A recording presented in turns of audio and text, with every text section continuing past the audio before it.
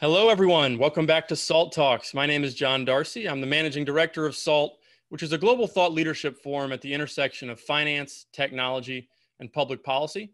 The SALT Talks are a digital interview series that we started during this work from home period with leading investors, creators, and thinkers. And what we're really trying to do during the SALT Talk series is replicate the experience that we provide at our SALT Conference Global Series, which is to provide a platform for what we think are big ideas that are shaping the future, and also provide a window into the mind of subject matter experts for our community.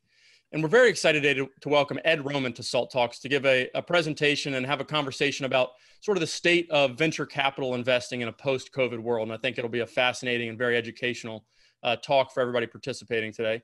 Ed is the managing director of Hack VC, which is a Silicon Valley-based venture capital firm.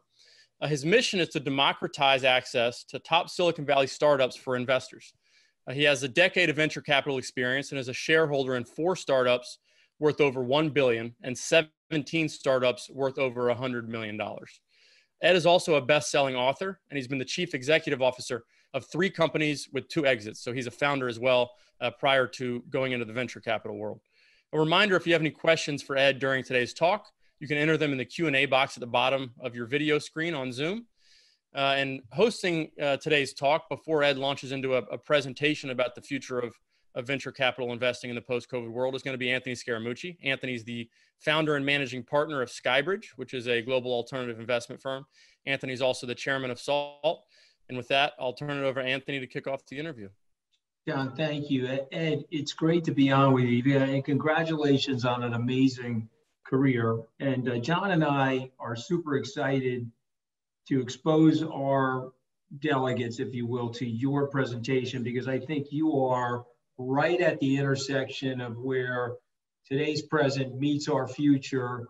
And it's such a great optimistic story as well, Ed. So I'm super excited about all that.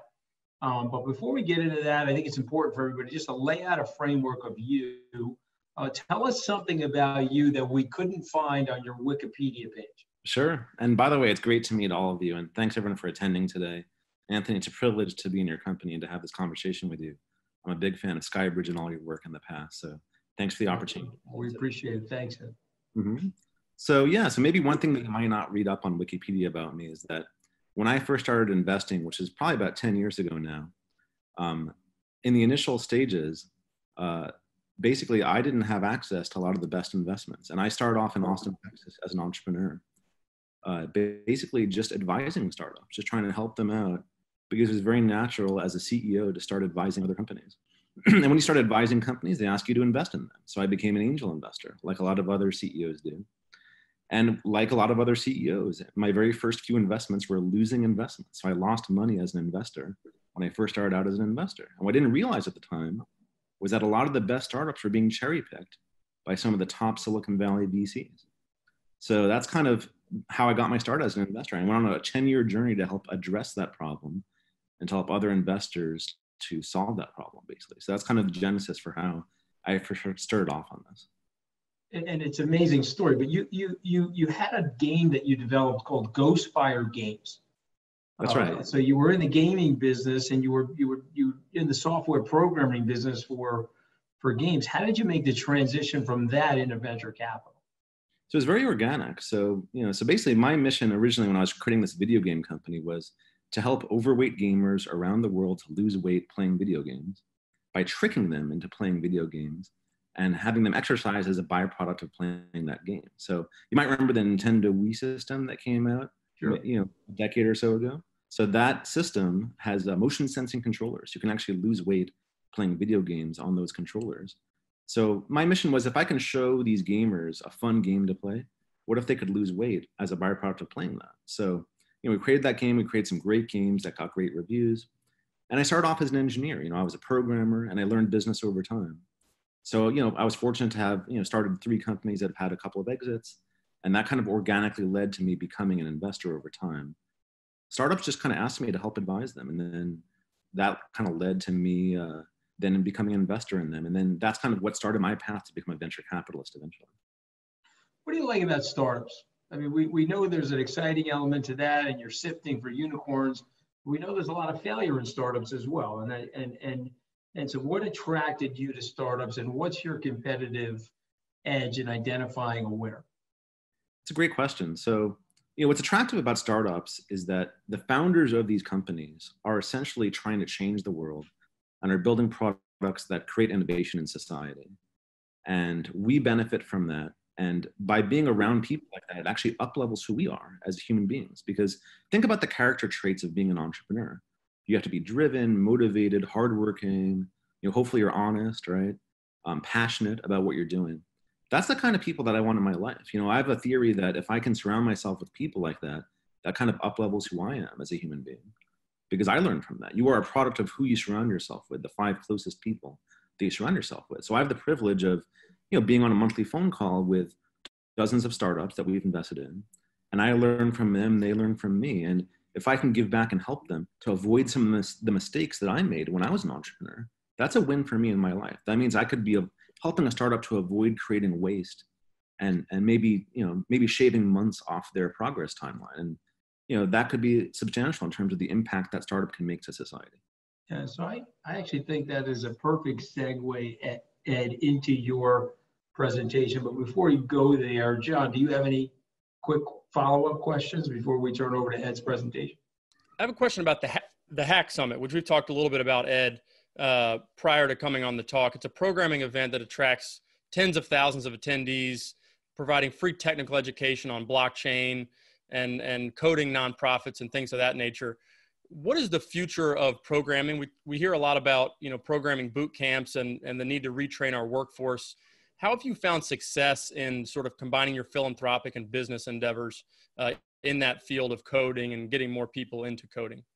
That's a great question. So actually, it's something that we'll talk about in a little bit. But the quick preview here is that there's a shortage in America right now of 1 million software developers, and yet there's substantial layoffs that have been happening in this country, and there's a lot of folks who are out of work, and yet there still is that shortage of software developers. And so this is kind of one of the problems we're trying to address here with our online educational event, basically. So we are essentially helping startups to find great programmers. And that essentially is what's allowing us to get allocations in these over-contested financing rounds.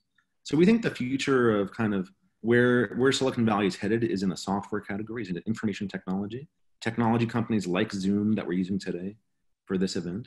And that's basically what we're investing in, is the next generation of companies like Zoom. And that's built by programmers. So we think that technical founders are really where you want to be from an early stage investment perspective. You look at companies like Dropbox, for example. Dropbox was started by Drew Houston, which is a solo founder who was an MIT engineer who built a company worth billions of dollars. And we think there's going to be many more companies like Dropbox in the future that become large and valuable, that come out of all parts of the country and all parts of the world. Well, that's fascinating. Ed, we're going to turn it over to you to give us a presentation on sort of the present and the future of venture capital in this post-COVID environment. And we're looking forward to the presentation. And then following your presentation, we'll get to audience questions. We already have a few that have been emailed in, so we're looking forward to that portion as well. But we'll kick it over to you to share your screen and give the presentation. Great. So here's a little bit about me and my bio. So, so I've been investing now for about 10 years, learned the hard way, made a lot of mistakes when I was early in my career, have gotten better over time. And now I've been fortunate enough to be investors in 4 companies worth over $1 billion and 17 of them worth over $100 million. I've written a book on programming, and that kind of gives me a technical kind of background to help evaluate some of these startups. And we also manage a syndicate of family offices that we help invest in startups. So we're helping families get access to some of the best startups in Silicon Valley. And I studied in Cornell. That's kind of my background. I have a computer science degree from Cornell. So let's talk a little bit about how technology companies are faring in this post-COVID environment. We're going to start with public markets. I'm going to show you some data about how public market companies are doing, and then we're going to transition to private market companies. So as you probably noticed, we're having quite a bit of a run on the stock market recently. The NASDAQ is at all-time highs. There's been a little bit of bouncing in the last few days, but it still has recovered quite nicely from its COVID dip. And if you kind of look at the Dow Jones, the New York Stock Exchange, those indices haven't quite fared as well as the NASDAQ. And one of the reasons behind this is because of software companies, because of IT software companies. So you kind of look at companies like Okta and Zoom and Amazon Web Services, which is cloud hosting, and Microsoft, which is also very cloud-based, and Apple. these are some of the companies that are kind of leading the charge in terms of the stock market recovery, which surprised a lot of investors. A lot of investors didn't think that we'd have a recovery this quickly. And it's being led by tech and software. So what's interesting here is that a lot of folks are wondering, is this sustainable? Like, can we actually continue to see the tech companies continue to thrive? And, or is this another dot-com bubble burst like we saw 20 years ago, which I lived through? So, so we pulled some data here from William Blair, and this is data as of 2017. And this data kind of shows which sectors were performing relative to other sectors back in 2017. And what's interesting here is that IT was actually the #1 performing asset class against any asset class. That includes materials and gold and crude oil. And this is all pre-COVID. So there is historical evidence here that even before COVID, that IT was an interesting category. And why is that? Like, why is IT software such an interesting investment category? I personally like it, and there's a reason why I like it. It's because, first of all, you're selling software. So software is one of those products where it's 100% margin, where there's no cost of goods sold. You don't need to actually build a product. There's no product recalls. It's not a one-time purchase. You're subscribing to a service, kind of like Netflix or Dropbox or Slack. You're actually getting a recurring subscription, which means there's predictability to the business, which means, let's say your sales force is ineffective at selling software next year. You can still probably make around the same revenue next year that you earned this year because of the recurring nature of the software and the fact that the software is fairly sticky. So we actually like B2B software. We think B2B software, business to business software, is the category that has that most predictability. And the reason is because businesses are wasteful. They tend to spend a lot of money on things that are, that come from large budgets that they have. And you compare that to consumers. Consumers have much smaller budgets. They tend to be a bit more flaky than businesses. So Zoom, for example, which we're using today, would be a good example of a B2B software company. And that has thrived in the pandemic. So that's kind of how we look at public markets and why we think IT is interesting. Now let's transition to Silicon Valley and private markets and look at how things are changing here. So the first question we have to ask ourselves is Silicon Valley even an interesting category to be looking at from an investment perspective post-pandemic? And what we did was we kind of looked at back in time and we looked at what did it look like in the previous crisis. So we had a crisis back in 2008, 2009, the financial crisis. And if you look at all these companies here, Slack, Nutanix, SendGrid, Square, Yammer, PagerDuty, Stripe, Twilio, Cloudflare, and GitHub, what do they all have in common? The interesting thing that they all have in common is that they're all IT software companies. And they're all unicorns. They're all worth over $1 billion. And they were all started during the 2008 to 2009 financial crisis. So if investors were not investing during that time, they would have lost out on those opportunities. So we actually think a crisis is actually a pretty good time to start a company. And there's a few reasons for this. One of the reasons is that it's easier for companies to hire great talent. So there's been a lot of layoffs recently in this country, and a lot of folks are looking for work, which means it's easier to build a team and assemble a team during a crisis because talent is more available. One of the biggest challenges that our startups have is finding qualified team members to help them build their companies. And as soon as the crisis hit, that actually became the opposite. Our startups had many more job applications than they had in the past because of the crisis. So that makes it easier. And there's also less competition when acquiring customers. So a lot of businesses are not doing advertising right now. You look at traditional businesses like gyms and spas and hotels. A lot of them are not really advertising much because of the pandemic. So that opens up the opportunity for you to acquire customers more cheaply. You can even buy competitors more cheaply in case some of your competitors are struggling. So when we talk to entrepreneurs and they're thinking about starting a company, we're generally encouraging them to take that risk and to do it now, because we think that in the midst of chaos, there's always opportunity. There's always ways to make money and to build something that changes the world. But the caveat here is you have to be in the right sectors. You can't just start a company in any sector because a lot of these sectors are going to be challenging. And this is kind of the quick snapshot of how we think the sectors compare between the challenging sectors and the sectors that are seeing a COVID tailwind, meaning the sectors that are actually benefiting from the pandemic. So, on the left-hand side are the challenging segments here, and a lot of them are obvious, like transportation, hotels, sports, fitness facilities, spas, right? Those are the obvious ones. Those are businesses that are physically closed or people are not traveling, etc. Then there are some that are less obvious, like apparel and luxury goods. You might not necessarily want to invest in buying that fancy watch or that that diamond necklace if you're not really going out as much, right? There's not a lot of opportunity to show that off. So that's a challenging segment right now. Online dating is also challenging because how do you get together with other people and go on a date in the pandemic? So some of these are less obvious than others. But then in the tailwind category, you've got companies that are doing online education, so teaching you to learn from home, video conferencing and virtual event technologies, as well as some things that are a little bit less obvious, like video games and virtual reality. People have more time on their hands right now and they can't really go out as much, so they have to entertain themselves from home. And so, those are the types of companies that we're seeing in Silicon Valley that are now kind of what a lot of VCs are looking at as interesting categories to invest in. So, some of the companies that are doing really well right now in Silicon Valley are the next generations of companies that you see in publicly traded markets, but they're now being invested privately by these VCs. And we'll talk about those in just a second here. So here's some data that also kind of backs this up. So what you're seeing here in this chart is layoffs in Silicon Valley in spring of 2020. This is a layoffs chart. This is how many jobs are being lost among startups in Silicon Valley. And at the top of this chart, you'll see retail, travel, fitness, real estate.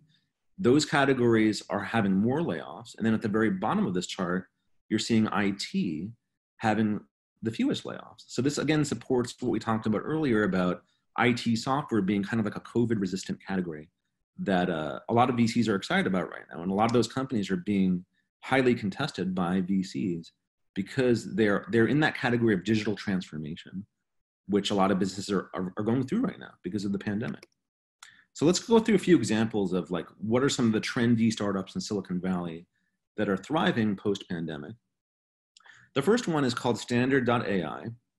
And Standard.ai is AI-powered autonomous checkout. So what this means is it is a service that retrofits a grocery store, like a Walmart, for example, or Kroger's, and gives them the ability to have consumers buy groceries by just walking into the store, picking a grocery off of the shelf, and then literally walking out of the store without ever interacting with a human being.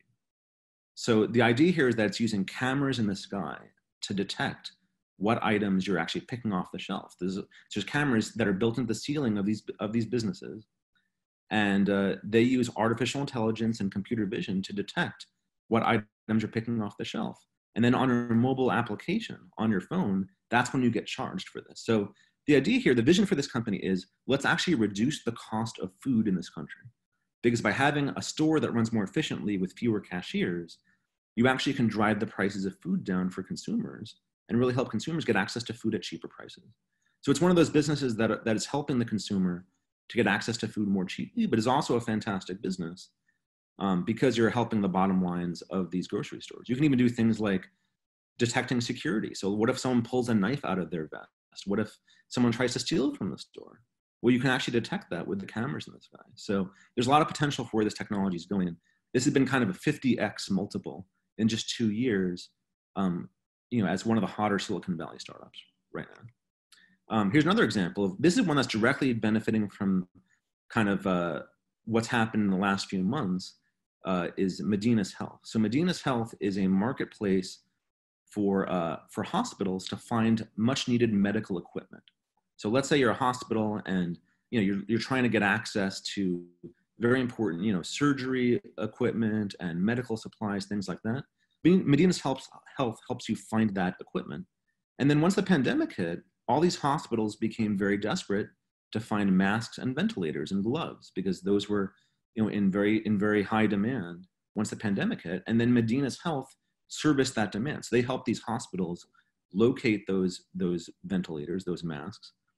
And you could see their revenue has pretty much been on a tear since the pandemic hit as a result of that. So this is a great example of a company that's doing good for the world. They're helping people, they're helping hospitals to source ventilators and masks, and they're also a great investment. They're also a profitable company.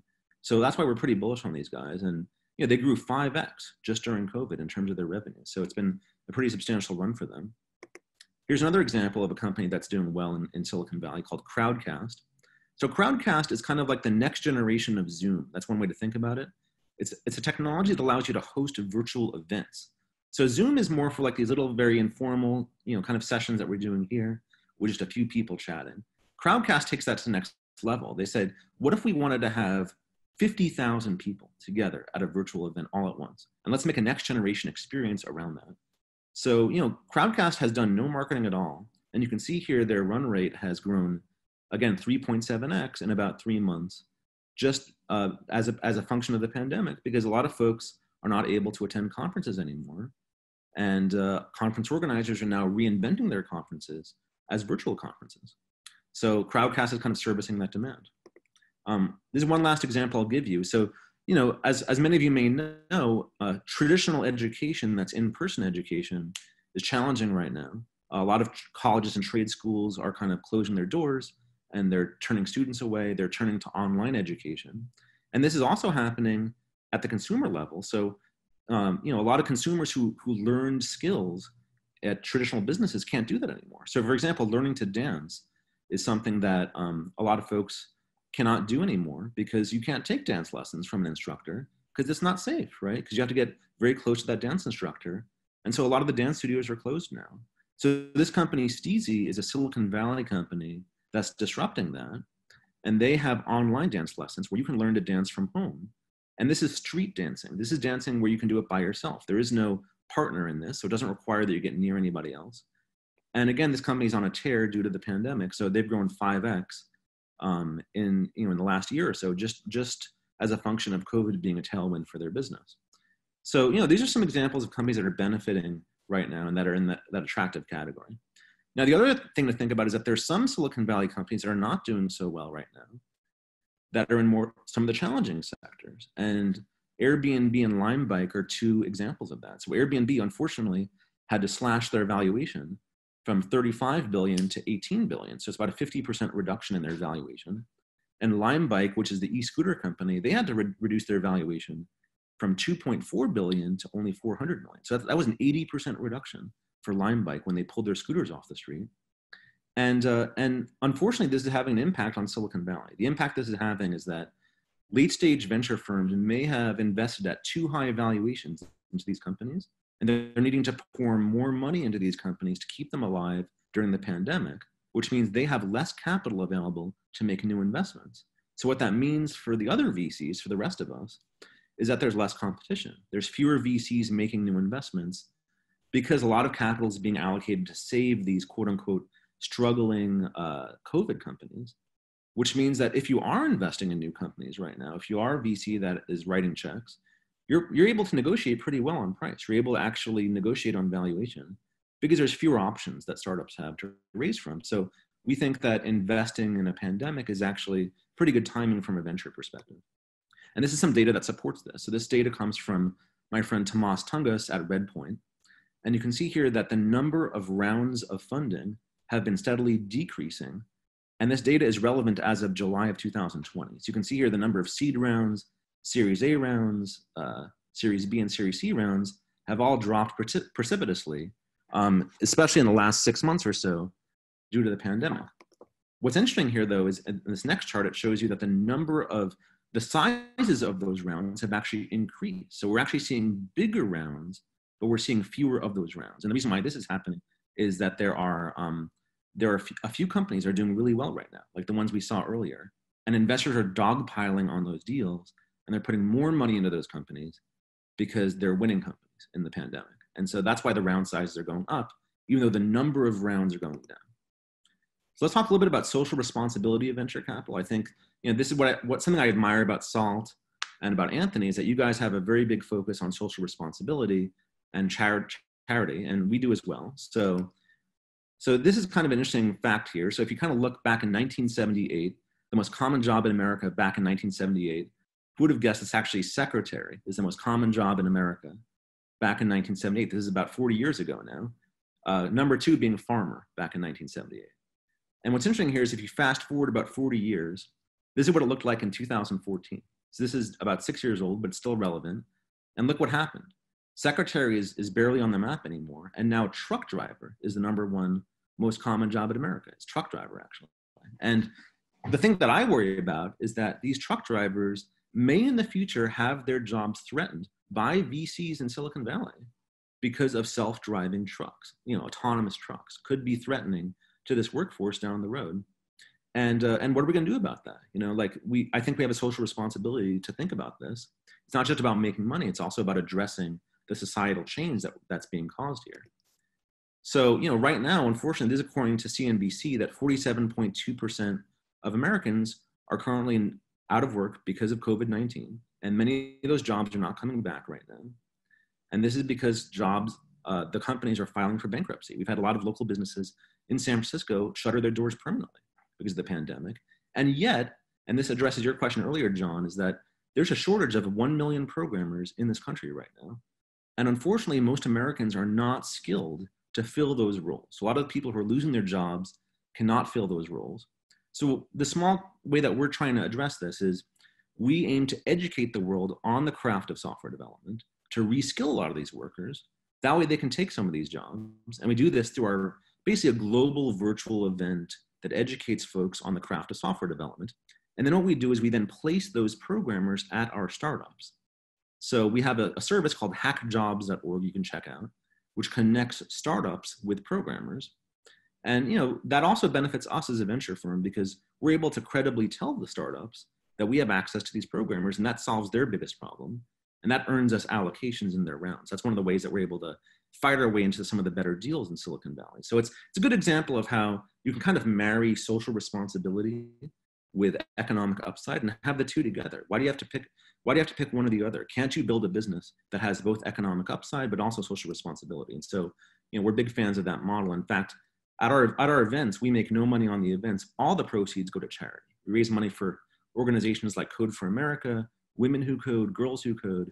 Those are the folks who benefit from our events. We're not lining our pockets with them. So that's kind of how we think about the world. So the last section here before we go back to our fireside chat is, what are some tips and advice for how do you earn returns in early stage venture capital while reducing risk?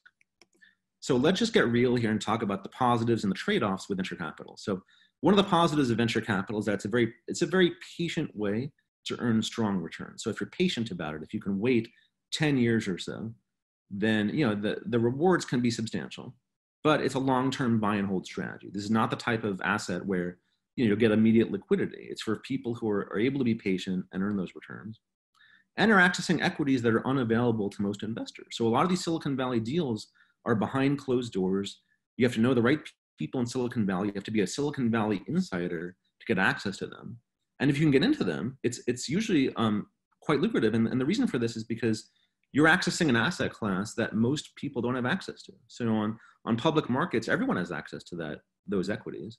And for me, I like to play the game of accessing equities that other people don't have access to. So that's where I think it gets interesting with venture capital. And there are potential for outsized returns in venture capital. So this is again a very rare situation. But with Uber, if you were able to invest in Uber's very first fundraising round, you would have made 3,100x your money on that investment. That you'd have turned $10,000 into $31 million had you invested in Uber's very first round. Now, again, that's very rare. You have to be very lucky to get into an Uber, but it is possible.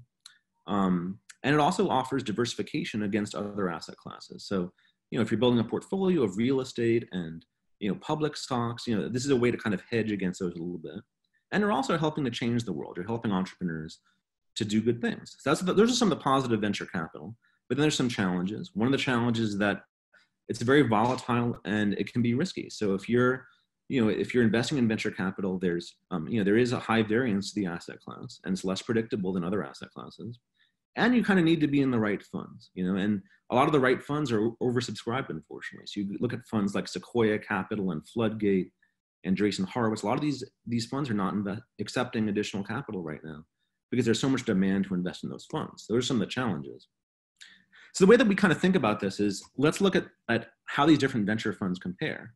So on average, a smaller venture fund will outperform a larger venture fund. So this data comes from Preqin.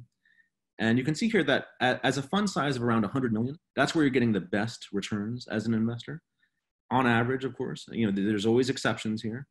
But then as the fund size gets larger, the returns on average start to drop. And the reason for this is because the investors have to invest bigger and bigger checks at later and later stages. And that helps that can hurt the returns a little bit for the fund. Here's another interesting graph for you. So it turns out that most of the unicorns are only held by only 36% of the VCs. So basically, just about a third of the VCs hold most of the unicorns. So again, illustrating why you need to kind of be in the right funds. It's one of those asset classes where if you can get into the right funds and you have that access, then you can do very well for yourself. But if you can't, then you probably shouldn't be playing the game at all, because it's a very easy way to lose a lot of money if you're not careful about it.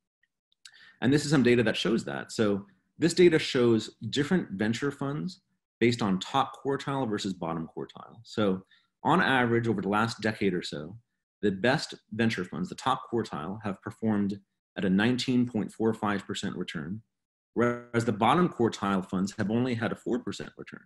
So this is not true in other asset classes, right? So if you look at real estate and other asset classes, you don't see this huge disparity between the top quartile and the bottom quartile. And we're not even talking top decile or bottom decile here. We're just talking quartiles here. So again, illustrating why you need to be in the right funds. So in summary, these are some of the challenges. Venture capital is volatile. Any VC could underperform in any given year. And you can invest in a large number of VCs, and that can help reduce the volatility. But then picking a VC firm is tricky. You have to be able to diligence them. The top VC partners can change firms all the time, and funds have gone larger that hurts returns. And access is hard. The best venture firms can be oversubscribed. So, in summary, what I'll just tell you is what we're doing to help address this problem, because this is something that I'm passionate about, is how do we solve this problem? And so what I've been on a mission for the last decade or so is essentially to transform the asset class of venture capital into basically what is a better asset class. So what we're basically doing is creating a new asset class out of venture capital through a diversified Silicon Valley fund. And what we basically do is we write small checks into startups, and then we build ownership over time, over multiple checks, and that reduces some of the risk. And through this diversified fund, it's not as concentrated, so it's more predictable. So we're basically turning venture capital into a more predictable asset class through a larger portfolio. And our goal is to basically aim to access the top 10% or so of these early stage startups. And we invest alongside some of the top VCs at early stages before they get access to them, and they mark it up at higher valuations. So we're trying to get in early at these low stages. And we're investing in COVID-19 tailwind companies like the Next, Zoom, et cetera. We're focused on IT software. So we've been doing this now for about a decade now, and we have 4 companies worth over $1 billion and 17 of them worth over 100 million. So that's kind of what we're up to. And there's other solutions to this as well. So if you're a family office out there and you're looking to invest directly into startups, you can also apply some of these principles to your direct investment strategy. So, for example, if you were to be investing in companies yourselves, I would encourage you to maybe write small checks into these companies to seek diversification. Maybe have a portfolio of 30 or 40 companies. Don't bet it all on just one company. And that should help you to shield from isolation. So you can kind of emulate a little bit of what we're doing on your own as well.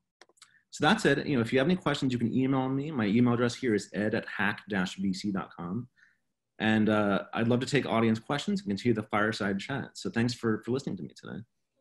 Absolutely. Thanks so much, Ed. That was a great presentation. I have some questions, and I know we have some audience questions that have both been emailed in, and then we have some that have been posted in the Q&A box.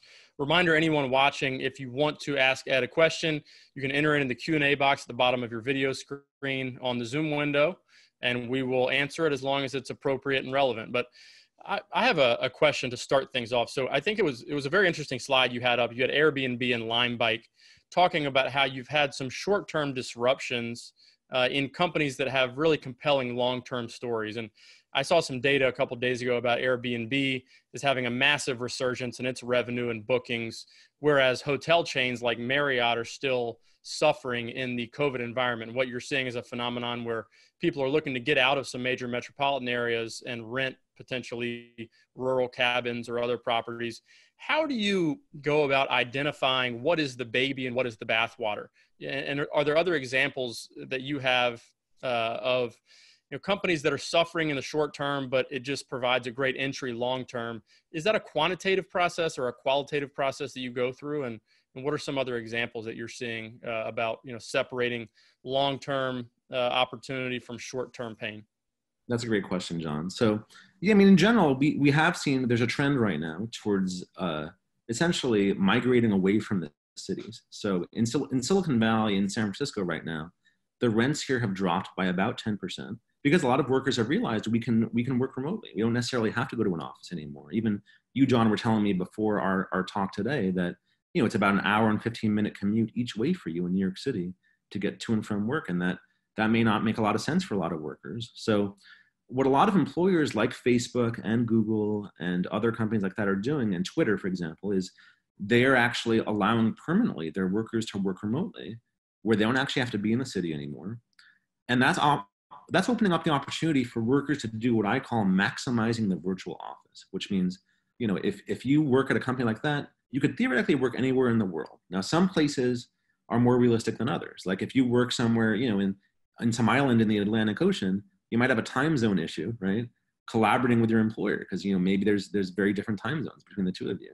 So I think, you know, staying within the same hemisphere makes a lot of sense. Now, I do believe that is going to be a somewhat temporary phenomenon. So what we're predicting will happen is that once the pandemic starts to wane, and once the vaccines are ready, and once they're distributed and manufactured, which, by the way, will take a while to do all that, right? It's not going to be a V-shaped recovery. But once that all happens, then there's going to be a kind of a resurgence of cities again, where people start to return to cities. But it's not going to be 100%. So what's happening here is that people are finally opening up their eyes to the idea of a virtual office and how that could be beneficial to workers. In fact, for all three companies that I've run as CEO for the last 20 years, all three of them have been virtual offices. So I've learned a lot about how to run a virtual office myself, and learned a lot of lessons about how to do it the wrong way and how to do it the right way. And a lot of companies are going to have to learn those lessons over the next few years. So I think it's going to be a hybrid. You're going to have, you know, some companies that allow virtual offices and some that don't, and some will be open to a mix of both. And so we do believe that the cities will still have a permanent function, and that companies will be returning here. So that's a great question, John. Yeah, I mean, from a SkyBridge, just to editorialize on my end briefly, you know, from a SkyBridge standpoint, I went into the city yesterday for the first time. I live on Long Island. Like you said, it's about an hour and 15 each way for me. So 2.5 hours of commuting every day. I went into the city yesterday. It was nice to be back in the office, but by the end of the day, I said, given the time that I spent commuting, I was on calls and things while I was commuting. I said, you know, this isn't necessarily the best use of my time. It's definitely valuable to be there at least a couple days a week, but I envision myself working remotely and maximizing my time in a remote environment. And also from an event perspective, you talked about Crowdcast. We actually have an audience question about this that we can segue into, but from an event perspective, we always had our SALT conference was virtually 100% an in-person event. People gathered in Las Vegas, about 2,000 people every year, fantastic networking in a very insulated environment. We view those events going forward as being hybrid, even in a post-COVID, you know, 2, 3, 4, 5 years down the line, of having a digital element built into the in-person gathering. So, you know, Crowdcast, we have an audience question about Crowdcast and Steezy. Do you see those businesses continuing to grow after the COVID environment that we're in, or do you think growth might slow, or what's your forecast for those types of companies after we get clear of this pandemic? That's a great question. So yeah, we do believe that these companies that are doing really well based on the pandemic, they're not going to see the organic growth levels that they are seeing today just because of the pandemic, right? So Crowdcast has done no marketing, right? They have grown 5x just because of the pandemic, right? Off no marketing. Now, we don't think they're going to get all that free, you know, that free growth without investing in marketing going forward. So we think that in the future, they're going to need to invest more to cause their own growth on their own without the pandemic. But we do believe that there is going to be a permanent need and value for having virtual events for the reasons that you and I talked about, which is that a lot of folks are now open-minded to the idea of a virtual event. You know, the idea of a virtual conference a year ago would have been unthinkable for a lot of conference organizers. You know, a lot of folks are like, well, virtual events, do those even work? And do I even get value out of that? And now, since it's the only way we can do business, now folks are kind of open-minded to it. And they're saying, oh, wow, I actually can get value out of a virtual event. So we've been doing these now for 6 years. You know, we run the largest programmer event in history, which is virtual. And we've been believers in this for a while. So we've been hopeful that folks would embrace virtual events now for 6 years. And now they finally are, out of necessity. So we think it's going to be a component, but not the only answer going forward. We think it's going to be a mix of both. And so for companies like Crowdcast and Steezy that are having this huge tailwind, we think that the tailwind will eventually subside and they're going to have to cause their own growth. But this does a lot of benefit for them anyway. It de-risks their next fundraising round. Their traction goes up quite a bit. They're less dependent on investors. They need to raise less capital from VCs because they can get profitable very quickly. And by the way, both those companies are profitable. which is very rare, right? You look at all these publicly traded companies, they are, how many IPOs do we see these days for profitable companies, right? There aren't that many of them, right? Palantir is a great example of that. They lose over $500 million a year.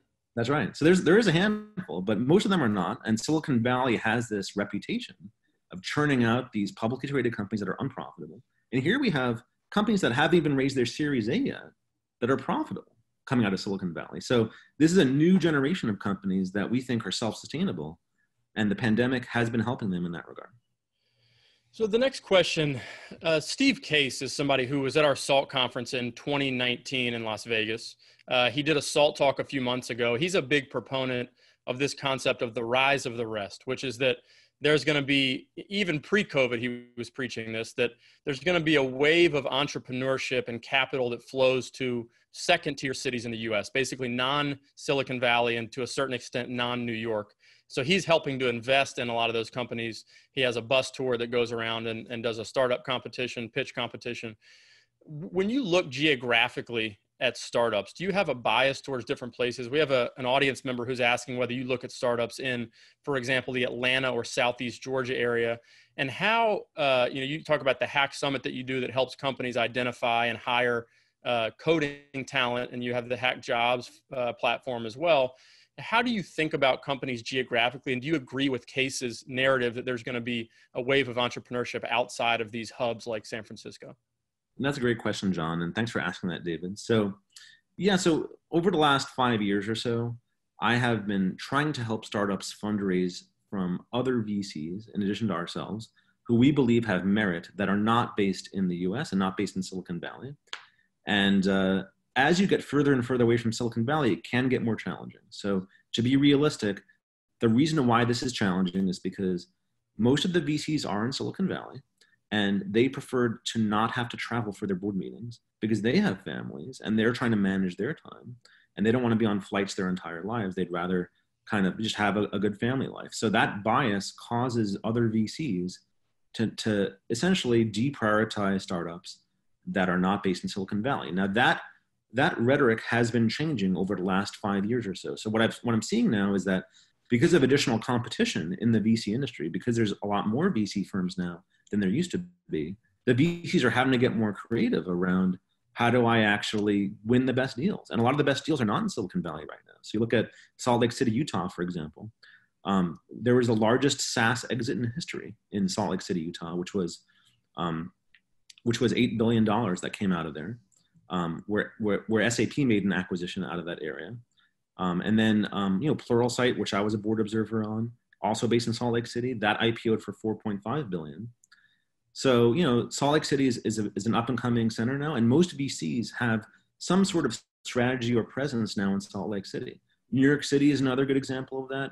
Los Angeles is another good example of that. So there are certain hubs that are now popular from a VC perspective. And it's easier to raise the next round of funding if you invest in a company that's in those sectors, because other VCs want to invest in those geographies. So it's almost like by having empathy and by investing in the geographies that other VCs want to invest in, you're actually de-risking the next round of funding for the startup.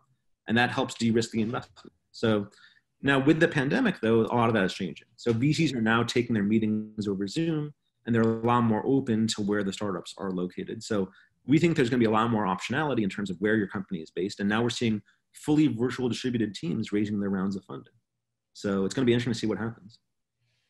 You talked in the opening with Anthony about early in your career, you were frustrated by a lack of access. You felt like you were missing out on a lot of great investment opportunities because you couldn't get access to those ton of competition in Silicon Valley, especially when you talk about those big firms that you mentioned earlier that get access to all the top deals and sort of crowd out potentially some other investors. How are you able to get into the top startups given all the competition in the market? And we have a question from an audience member, Chris. What are other ways to solve that access problem other than getting invested at the very early seed stage? That's a great question. So basically, here's our strategy. So what we do is we partner with other venture firms. So we partner with firms like Sequoia, like Bain Capital Ventures, like Floodgate. These oversubscribed funds, we have alliances with them. And our business model is that we invest very small checks into those companies at very early stages. And by investing a small check, it doesn't threaten these other VCs' business models. They're happy to allow us to join for a small check because, you know, their whole goal is to write a very large check into these companies, and we're enabling them to do that. So what we do is we help them find the best deals. We are literally giving away all of our best deals to our friends who are other VC firms to allow them to lead these rounds. And we're co-investing for small checks. And the reason why we're doing this is because we are transforming the asset class of venture capital into a more predictable asset class through diversification. So by having a larger portfolio of these small checks, that's what creates consistency in the returns. That's what allows us to take the volatility out of venture capital. So we actually don't desire to write these giant checks. We're happy to write a modest check. And then if the company is performing well, then we reinvest in future rounds. We build this position over several checks. So it's almost like we're dollar cost averaging our way into this investment. And by taking this position, it allows other venture firms to essentially be open kimono with us about getting us access to some of their best deals. So we're able to invest in companies that the general public generally can't access because those other venture funds are oversubscribed, and we're able to access them for that reason. And then the last part of this is that the CEOs themselves are demanding that we invest in their companies because we have access to all these engineers, because we run this large programmer conference. You know, you have to have empathy for the CEO also. They're the ultimate decision maker about whether you get into these companies.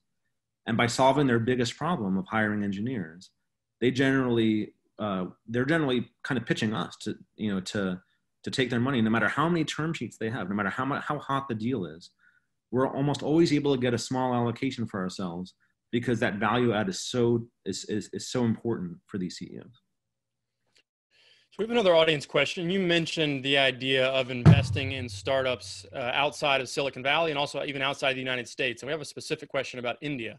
And India, I know, it's a hot place for technology entrepreneurship right now. There's several companies. Google just invested a significant amount of money in the Geo platforms based in India. But do you have a specific view on startups that operate in India? And are there any other international markets that are of keen interest to you? So we do invest in India as well as South America. LATAM is a big focus for us as well. We think that there's opportunities to essentially clone Silicon Valley companies in those geographies. You know, one of the biggest risks you take as an investor is how do you de-risk what's called product market fit, meaning how do you prove or disprove the hypothesis around your business model? And that's one of the biggest risks that an investor takes. So if you have a business model that you know works, right, where you know it's a good business model and it's been proven in the US, and if you clone that business model in another geography, then you're taking away that product market fit risk, right? You know the business model will work. It's just a question of execution at that point. Is this a good team? Can they execute? And you can diligence that as part of the investment process by doing reference checks on the founders and by looking at their past work.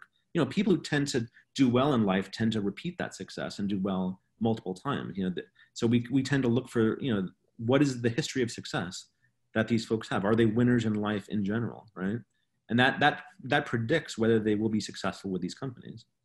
So, you know, so that is one thing that that can make it more straightforward to invest in international markets. And we believe the valuations are also more attractive there because if you look at the publicly traded markets in places like Latin America or other parts of the world, the public markets are not as healthy as the US, right? So the US publicly traded markets are very healthy compared to like Latin America, for example.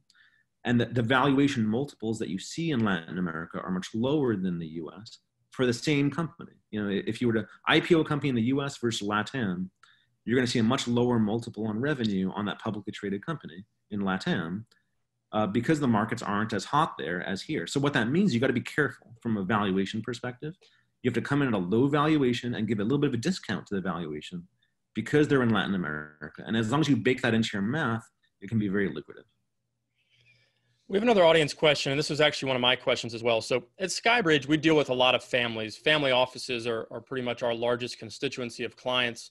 And a lot of times when we bring, whether it's hedge funds or venture capital funds to these families, some of them have a preference to invest deal by deal as opposed to in funds.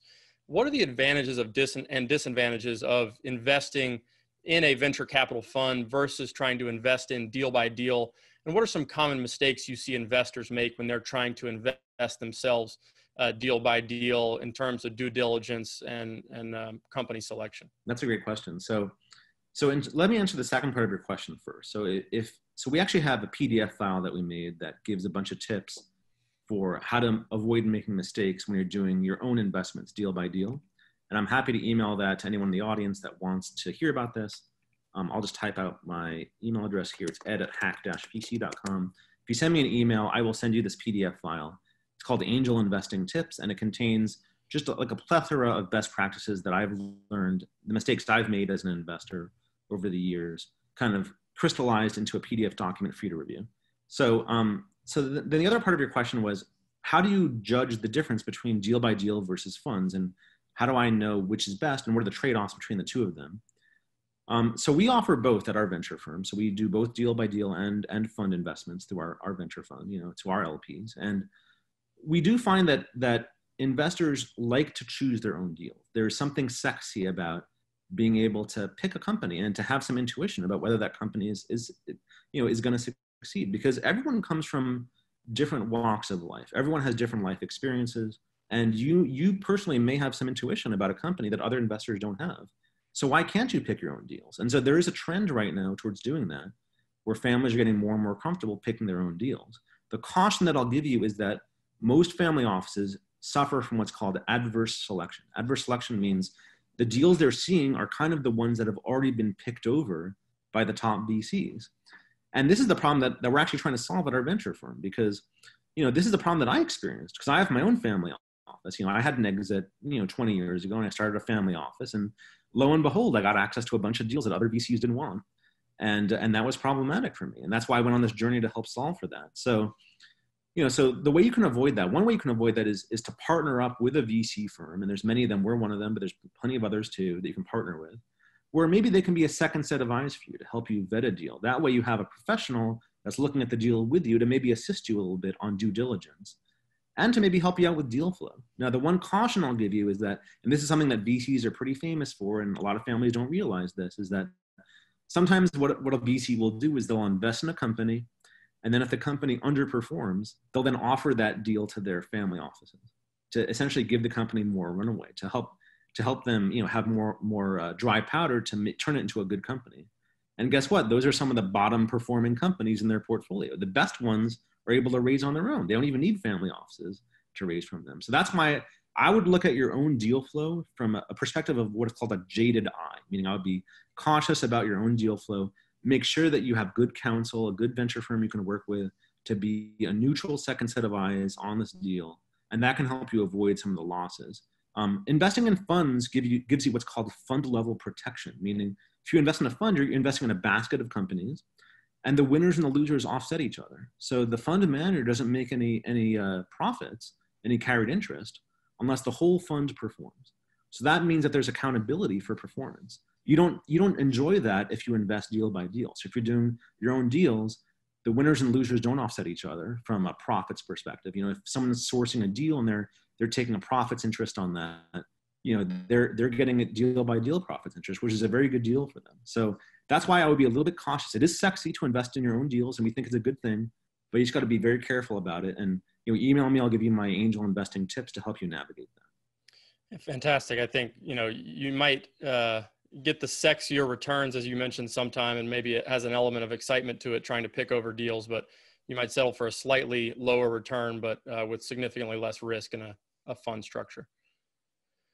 We have another question from Chris talking about SPACs. So we had Chamath Palihapitiya from Social Capital on. He's become sort of the face of this surge in SPACs, special purpose acquisition companies that provide basically a backdoor for companies to go public versus a traditional IPO.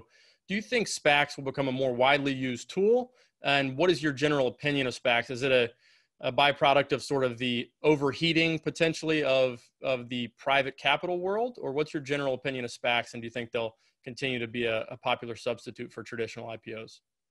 That's a great question. So I will caution the audience that I'm not an expert in SPACs. I'm more of an expert on venture capital, but I will do my best to answer. So my understanding is that there's about 110 SPACs right now that are competing to essentially acquire a company and effectively IPO them. And the value of that SPAC is that you're not just getting access to IPO and giving yourself liquidity, but you're also saving on the fees that the brokerages will charge you. And that's a lot of savings right there. That buffer that you're saving from not having to go through a Wall Street broker, that's money that you're leaving on the table as an investor if you go through a traditional IPO. And the other value of a SPAC is that you're actually able to do a primary fundraise for your company as part of the liquidity, which is also attractive because IPO company is basically a fundraising event, right? You're raising money for your company. So SPACs have that value. So those are some of the benefits of SPACs, but then there's also some trade-offs and some downsides as well. So we think that there's going to be a mix. We think that the future is going to be a mix of both SPACs and IPOs. I think one thing that hasn't been discussed too much is that there is kind of like this emotional benefit that an entrepreneur gets from like ringing the bell on Wall Street, right? Like there's just something that's very proud about actually going through an IPO that people just want to experience in their lives, right? So I think that the demand from IPOs isn't going to go away because of because of the ego factor of doing that process, right? Of saying I IPO'd a company, right? A lot of entrepreneurs just want to say that, regardless of the process. And a lot of people just aren't up to speed on SPACs. They're not as familiar with it. And they may not be comfortable doing a SPAC because it's a newer instrument and the IPO is the more traditional instrument. So we think it's going to be a mix going forward, and we think there's room for both of them. I think we could talk for 2 more hours easily, given all the audience questions and questions that I have for you, but we'll wrap it up just with one more quick follow-up on that. And it's sort of a meta question about public markets versus private markets. So obviously you see public tech companies are performing very well. Prior to that, private technology companies were extremely hot. Private equity and venture capital were very much the hot dot. And you're talking about different ways to go public.